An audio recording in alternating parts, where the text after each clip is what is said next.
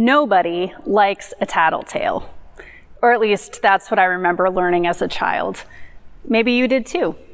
Maybe it's something you tell your children or grandchildren today.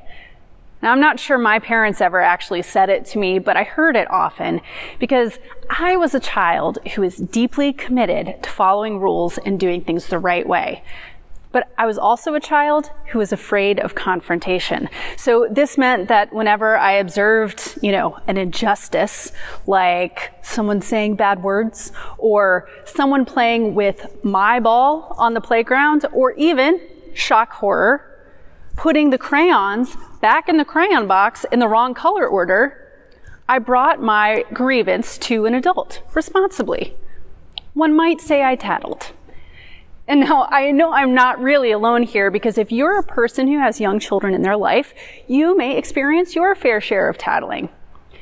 But the thing is, if you're a teacher or a lawyer or a business person or really any other kind of person moving about in this world, you probably do too. You see, as I have grown and matured, I like to think that I grew out of the whole tattling thing. But the truth is that I just found a whole new world of ways in which to do it. So now, instead of tattling to a teacher, I can complain with my friends over a cup of coffee or a glass of wine. I can have a private word about a coworker with my supervisor or a colleague. I can post vague and passive-aggressive messages to Facebook. I can air my grievances in one of those parking lot meetings that takes place after the official meeting is over. You know what I'm talking about. I can even yell into the void of Twitter, calling out whoever and whatever I want, whenever I want. And each of these tactics does essentially the same thing as tattling, right? It brings that conflict into the light of the day. It assumes that someone else is actually causing that conflict. And then it essentially admits my own unwillingness to actually do anything real to resolve it. See, all of those actions that are so familiar to us, they make us feel better, right? They make us feel as if we have done something. But do they fix anything? Do they resolve the conflict? Do they bring about reconciliation and strengthen our communities? I'm going to go out on a limb and say no. The real work of reconciliation, of resolving conflict and seeking peace, it just takes so much more work than that. It's messy and it's frequently uncomfortable, and frankly, most of us would rather not bother with it if we're honest with ourselves. In many cases, we'd rather just ignore the problem, set it aside, just let it be. Jesus understood that about us.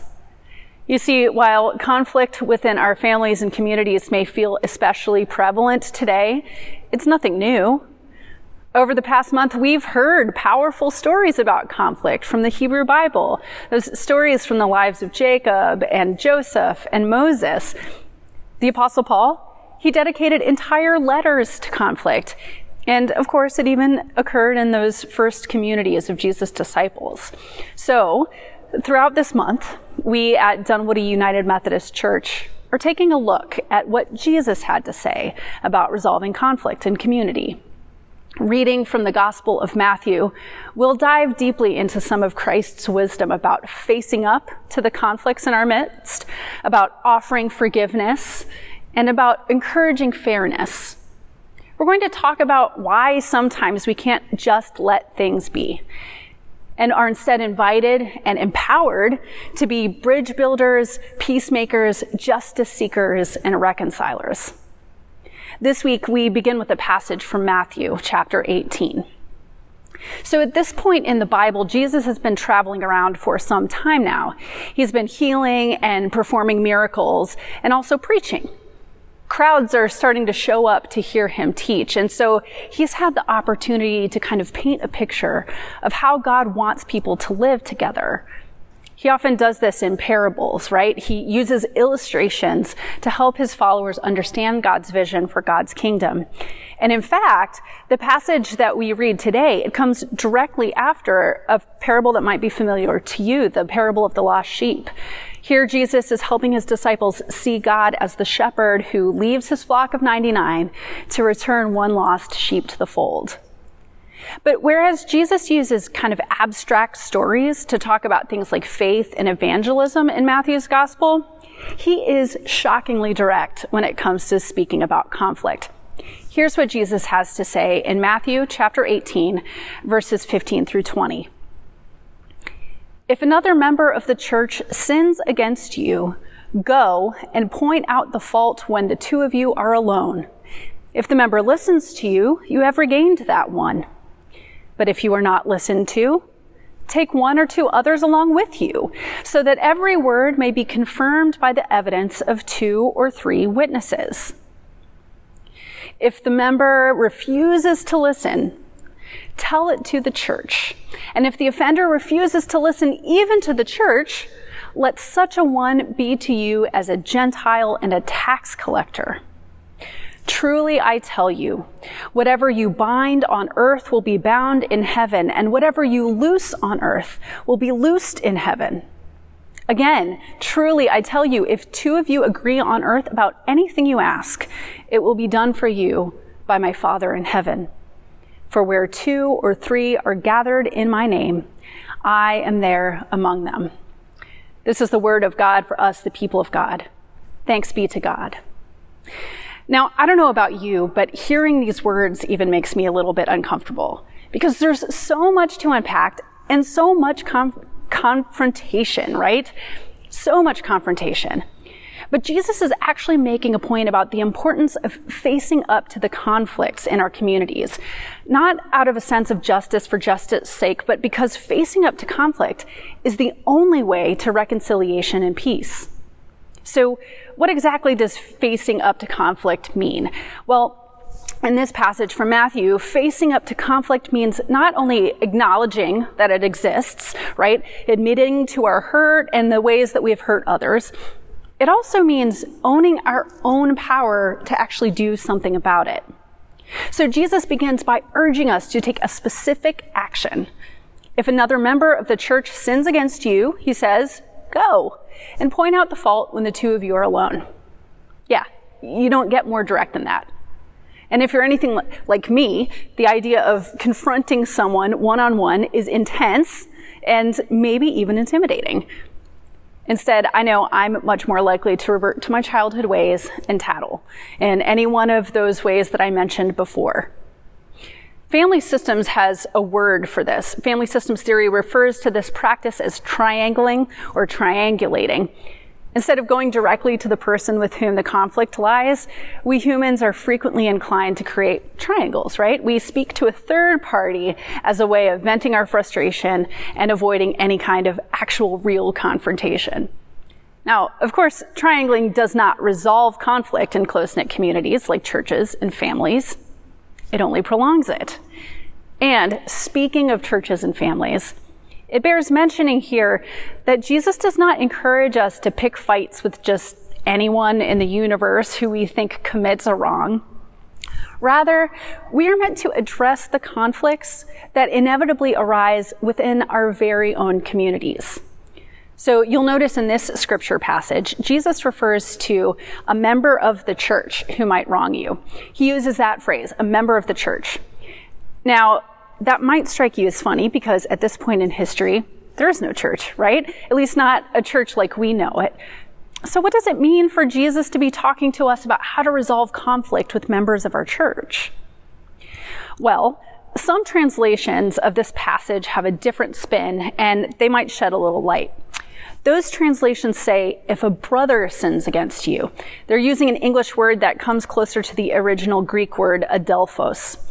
You see, there's a presumption of intimacy in the community that Jesus describes and that Jesus wants to foster. Within this type of group, people are related to and obligated to one another as if they are family.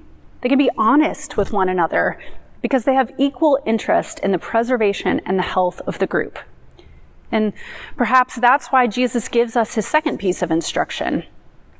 If you are not listened to, he says, take one or two others along with you so that every word may be confirmed by the evidence of 2 or 3 witnesses. To us who are familiar with detective movies and courtroom dramas, this seems perfectly logical, right? We need witnesses to make our case. But Jesus is really suggesting something deeper than that. You see, in a community as close as family, conflict doesn't just affect us, it affects more than the parties in question. It moves throughout the members of the group, and it manifests in ways that might not be expected. Jesus understands the stakes, that unresolved conflict has the potential to rip even the closest community apart, that it can't be swept under the rug, that it can't just be left to be. And so he ramps up his instructions bit by bit. He tells his followers to face up to conflict with one person, then it moves to 2 or 3 people, then to the whole community if agreement still can't be reached. It's clear that Jesus isn't going to let us off the hook that easy. After all, for Jesus, resolving conflict isn't about creating what Reverend Dr. Martin Luther King Jr. called a negative peace. That's a peace in which we just experience the absence of tension. Rather, Christ is calling his followers, calling us to the ministry of reconciliation as a way of bringing even more lost sheep into the fold. Here he says that if the offender refuses to listen to the church, that person should be as to you as a Gentile or a tax collector. So shunning, right? But not so fast, because who are Gentiles and tax collectors in the Gospels? Those on the margins, sure, but they're also those who we're called to minister to. So by calling us to face up to the conflicts in our midst, Jesus is calling us to take responsibility for and experience the joy of freedom and reconciliation.